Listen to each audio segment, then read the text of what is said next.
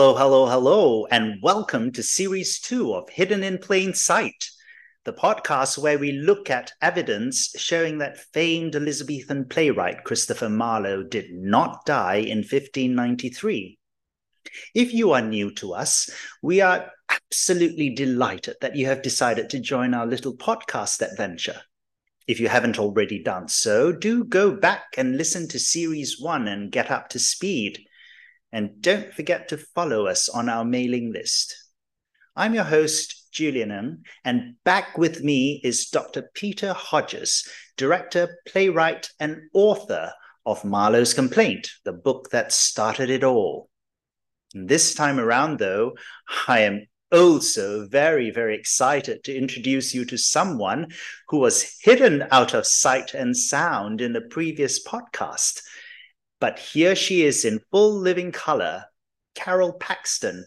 Welcome back, guys. Hello. Hello, Julian. Well, I don't know about you both, but I'm very, very excited about our new series. And for this first episode, I thought we could switch things up a bit and respond to some of the many questions our listeners have sent our way from the first series. I think let's start off with a question from Loretta Hobson. She writes, would a poem such as Venus and Adonis, that's generally attributed to Shakespeare, have been sent to the Stationers' Register if it were a personal verse for Lord Southampton? She thinks that publication was not necessarily followed by printing, but it strikes her that a high degree of confidentiality would have surrounded any such pieces written solely for Henry Wriothesley, especially if commissioned by Lord Burleigh. What do you think about that, Peter? Well, I was thinking about this even today. And when we originally thought about doing this review of the mail, my thought drifted to the first 17 sonnets, which I believe were made as a gift similarly to Wriothesley back when he was turning 17. But I think there's an even more significant and more apropos comparison to be made. Simultaneous almost with Venus and Adonis being submitted to the Stationers was Hero and Leander, also submitted to the Stationers, which also was unpublished, at least at the time. And so I don't think it's at all untypical. If you want to publish something, and correct me if I'm wrong, Carol, but if you wanted to publish something in England at the time, publication required that you go through a series of steps. Part of that was to get past the censor. The next stage, conceivable, and I don't know the order, but another stage would be the registration with the stationer so that publication could then ensue because it had official acknowledgement of the intent to publish. And the other example that you can use here where, publication without submission to the stationer was not viewed favorably is the Marprelate event. These people had their own printing press. They were dodging the authorities because of the fact that they were printing all of these scandalous things about Whitgift and the church, and they had to take the thing apart and move it from place to place, and they finally probably had at least one of them destroyed, possibly more, because the printing press itself was that type of an object. It was rare, it was unique, and only people who were authorized could use it. So if you were planning to make a personal gift, even if you were Lord Burleigh, and even if that gift was going to someone like Southampton, it was necessary for you to register that. Absolutely. Yeah?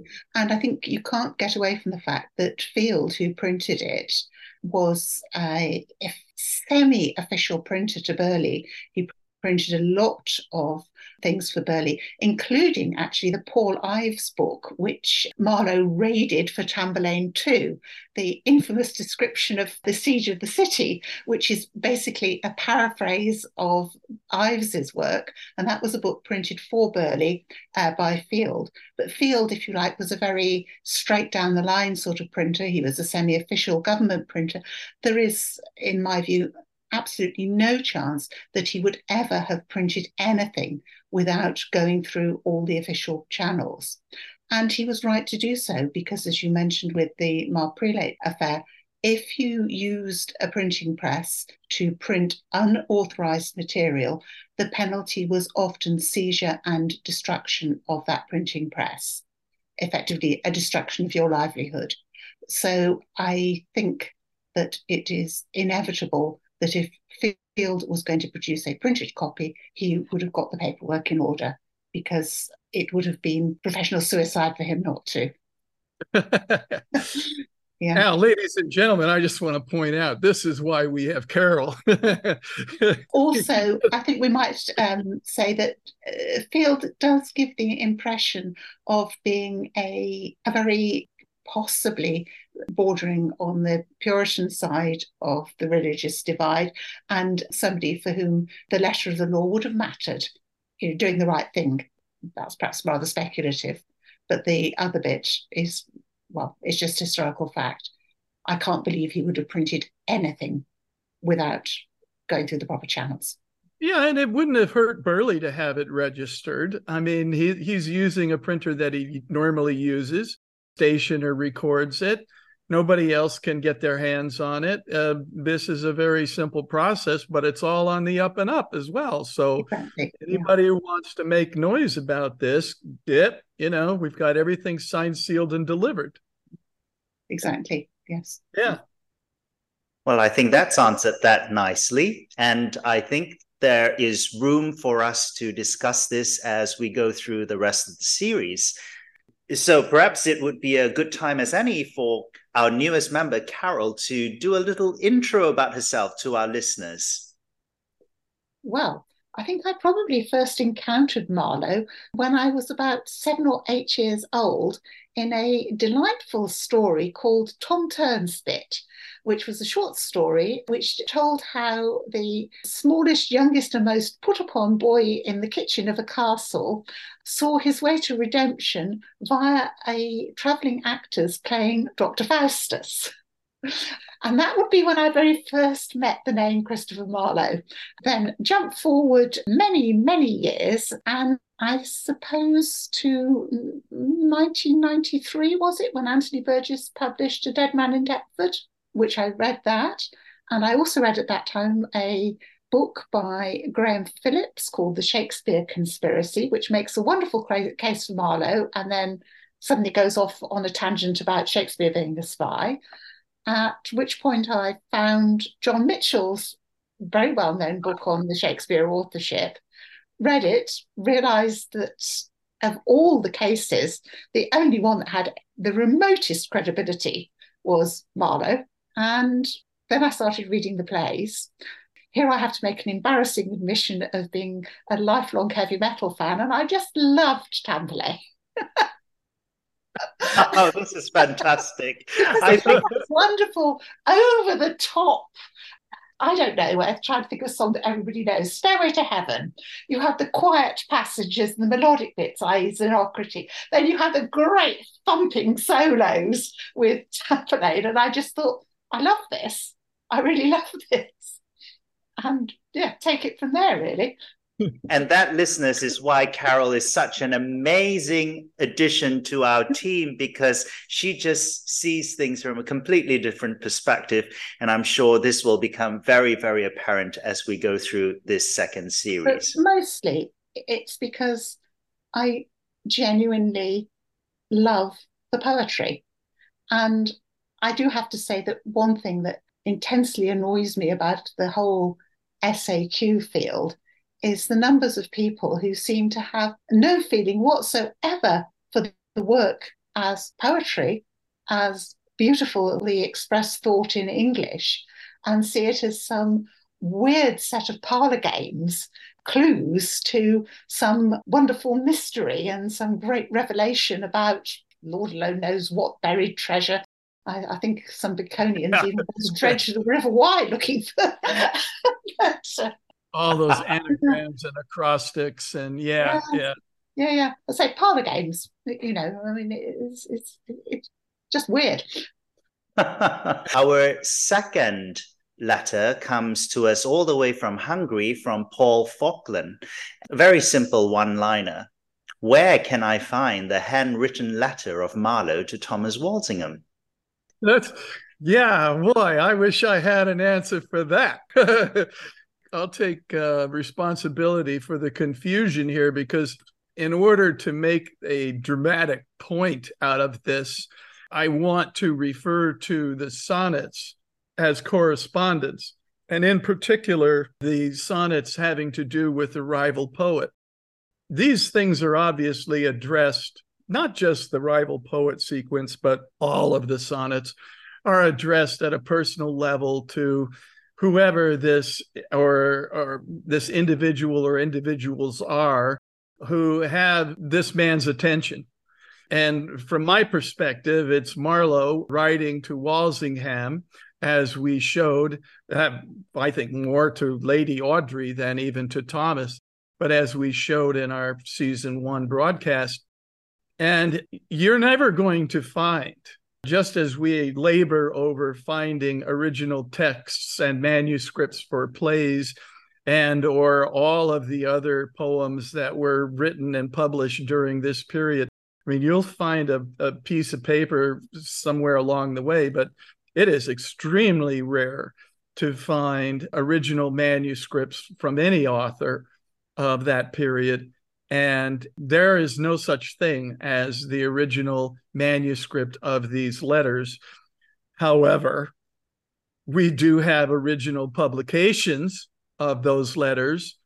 They are printed, and I believe, in the order in which they were written. And those are the sonnets, commonly known as Shakespeare's sonnets, which were actually penned by Christopher Marlowe. So sorry about that, but you can find it in any bookstore anywhere in the world. Just walk in and find the Shakespeare section in that bookstore, and there will be Christopher Marlowe's letters. And they pretty much, you can get them online for free. Is it worth mentioning that Calvin Hoffman believed that the original manuscripts were buried in the Walsingham tomb? And I think sometime in the 80s, he actually got permission to open part of the monument and found nothing but sand. And if you look on YouTube, you can actually find a almost Pathé newsreel style clip in which he appears wearing a rather splendid hat and explains what he's going to do. But he didn't, by the way, open the full tomb. He only opened part of the monument. So even though I don't believe he would find anything if he went further, that's... yeah, the monument was a dead end, and he wasn't going to be allowed to dig up the vault. And why on earth would Walsingham want to have Marlowe's original sonnets buried with him? Yeah, the only thing I've ever thought about it is the case of, in the 19th century, of Rossetti. He had quite a lot of his poems buried with Lizzie Siddal, his famous model, with the woman with the beautiful auburn hair he painted. And quite a few of his poems were buried in a casket in her coffin. And eventually he decided he wanted them back. And it's rather gruesomely, she was exhumed to rescue the casket of the letters. So perhaps Hoffman was thinking on those lines. Well, he was a newspaper man, right? So, yes. You know. and it's a wonderfully Gothic story. Oh, God. Wow. Well, given that Marlowe was buried in an unmarked grave somewhere, I mean, that would probably be a bit of a stretch to try and do that. Well, thank you, guys. Our next question comes from Diana Holbrook in Canterbury. And she found the fact that Lord Burleigh owned the Muscovy Wharf very interesting, and that it showed more links to the collusion in the plot to save Marlowe. She was wondering if they had actually recorded passengers in those days in the form of a ship's manifest, perhaps. Any thoughts? I'm not really an authority on English shipping in the Elizabethan period. But just generally speaking, I would think that if you were trying to sneak somebody out of England on a ship and you were the Secretary of State of England at the time and you owned both the ship and the wharf, you could make it so that a person could be secreted aboard that ship and the manifest would not display his name. So that's a bit of a wild goose to try and locate. The one thing that I think is more likely than not is that, there's been some discussion back and forth about, did he leave London and go to Dover and then on to Calais or someplace like that? And I think really the number of stops that you need to make, the fewer the better. And if there is a path for Marlowe to get to the continent, the most direct route is from London to Flushing. It's a commonly used route. To the degree that there's safety in such a thing, that would not be an unlikely voyage, and one that most of the sailors on that ship would be experienced in doing. So whatever the weather is in the channel and so forth, they'd have some sense of how to deal with it. And Marlowe could be moved comfortably and secretly. And being secret, there's no manifest.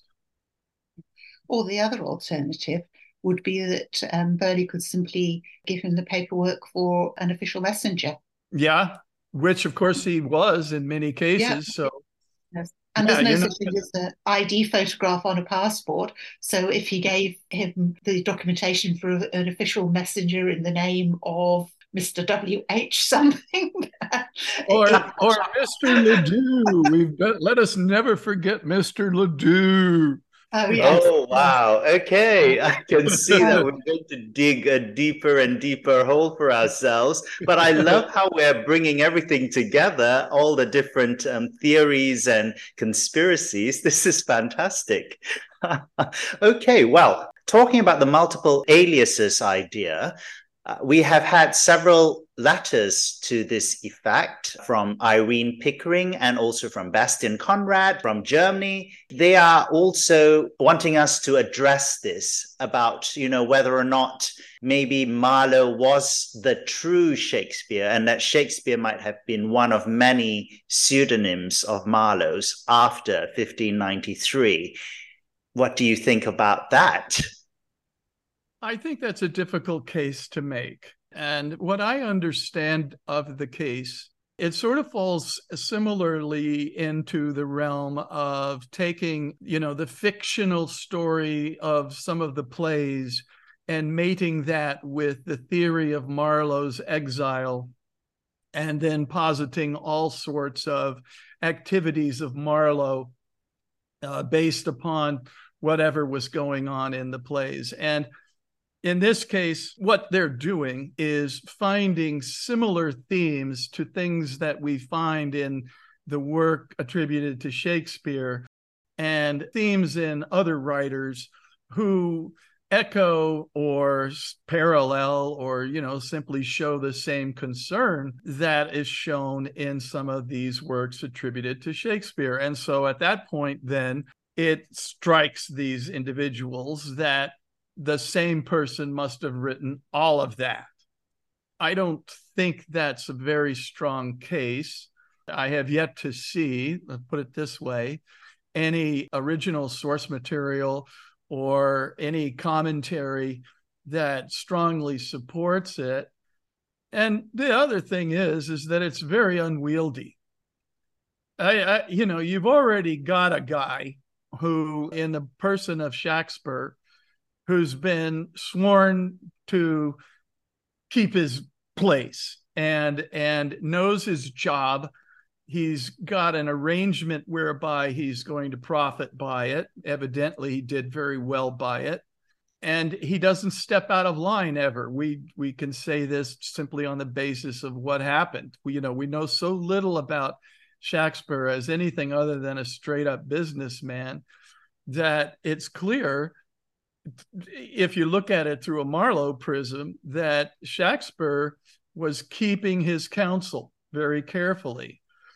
Highly unlikely to me that other poets, Michael Drayton, for instance, who is a known person who had his own individual patrons and published his own work and so on, then would allow his name to be used to make publication of something written by Christopher Marlowe surreptitiously. What's the point? I've already got a way of getting him into print. I don't need to add all these other characters into it. I don't need half a dozen other names.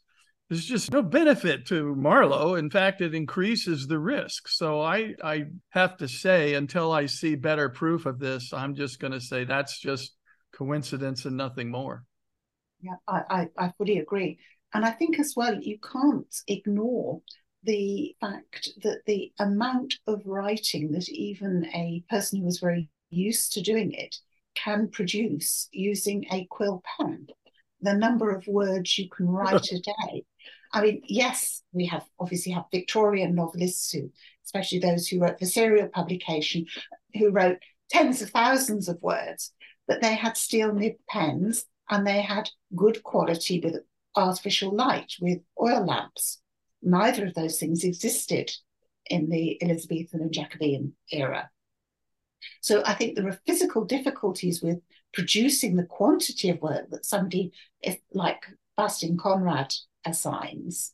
Also, I do think there are things worth looking at, but that are not plays, because we do know from Thomas Kyd and the Baines Note that Marlowe had, quote, read the atheist lecture to Raleigh and his associates. And there is certainly, if you read, and Charles Nichols is very good on this, there is an implication that there was some type of manuscript book, basically on a theological and philosophical theme. We have then, a few years later, Thomas Nash, as a sort of throwaway remark, saying that Marlowe, quote, didn't write The Three Impostors being a possibly mythical book on the founders of the three Abrahamic religions, Moses, Christ, and Muhammad. But the fact that Nash felt compelled to say that he didn't write this might be because he was known to have written other somewhat heretical theological and philosophical works. So I do think there might have been at one stage something of that nature, but I doubt very much it would have survived, because he would have great difficulty in printing it. So if it ever existed, it only existed as manuscript. I want to say something here, because this idea that Marlowe dabbled in heretical thinking is a line of thought that really guides a lot of the interpretation, especially of people who, are favorable to the theory that Marlowe wrote the work attributed to Shakespeare. The notion is that because Marlowe was an atheist / heretic, he had to be exiled because he was promoting these ideas. I mean, I don't think there's any reason why Marlowe wouldn't study things like that and be fully aware of them. I don't go with the notion that he was an active proponent of any of it. I mean, I think that, you could sit around with him in a bar and he could have conversations on all sorts of subjects, and somebody could allude to a book and make claims like that because it was a better accusation than just saying he was, he had a loose tongue. Yes. But I'm not really proposing this as necessarily a reason for the exile. But I do think that you can see both in the Marlowe attributed plays and the Shakespeare attributed plays a significant level of interest in philosophy, theology, sure, more questions of morality, questions of justice versus mercy, etc., etc. Absolutely. And so I am tempted to say that if there were other writings, they were not plays, they were far more serious, if you like. And no, I'm not saying that this is why he was exiled, but I am saying that if you want to say, well, were there any other works, I would say they are more likely to be in that sort of vein and unlikely to have survived the centuries.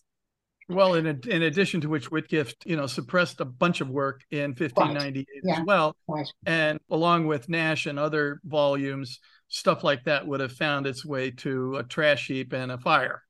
And and nobody would have been, going back to what we were saying at the very beginning, nobody would have got a license to print that type of material. Right. No, nobody would go near it. Yeah. No. So I think, as I say, if there was anything else, I would say that that's the sort of vein you want to look in, rather than saying, oh, he wrote the works of a great long list of other Elizabethan and Jacobean playwrights. He wasn't Webster, although you could say that Duchess Malfi as White Devil have affinities with some of Marlowe's work. Webster was not Marlowe. Webster was Webster, and so on and so forth. I think that's deluded, quite frankly, the idea that he wrote everyone else's work.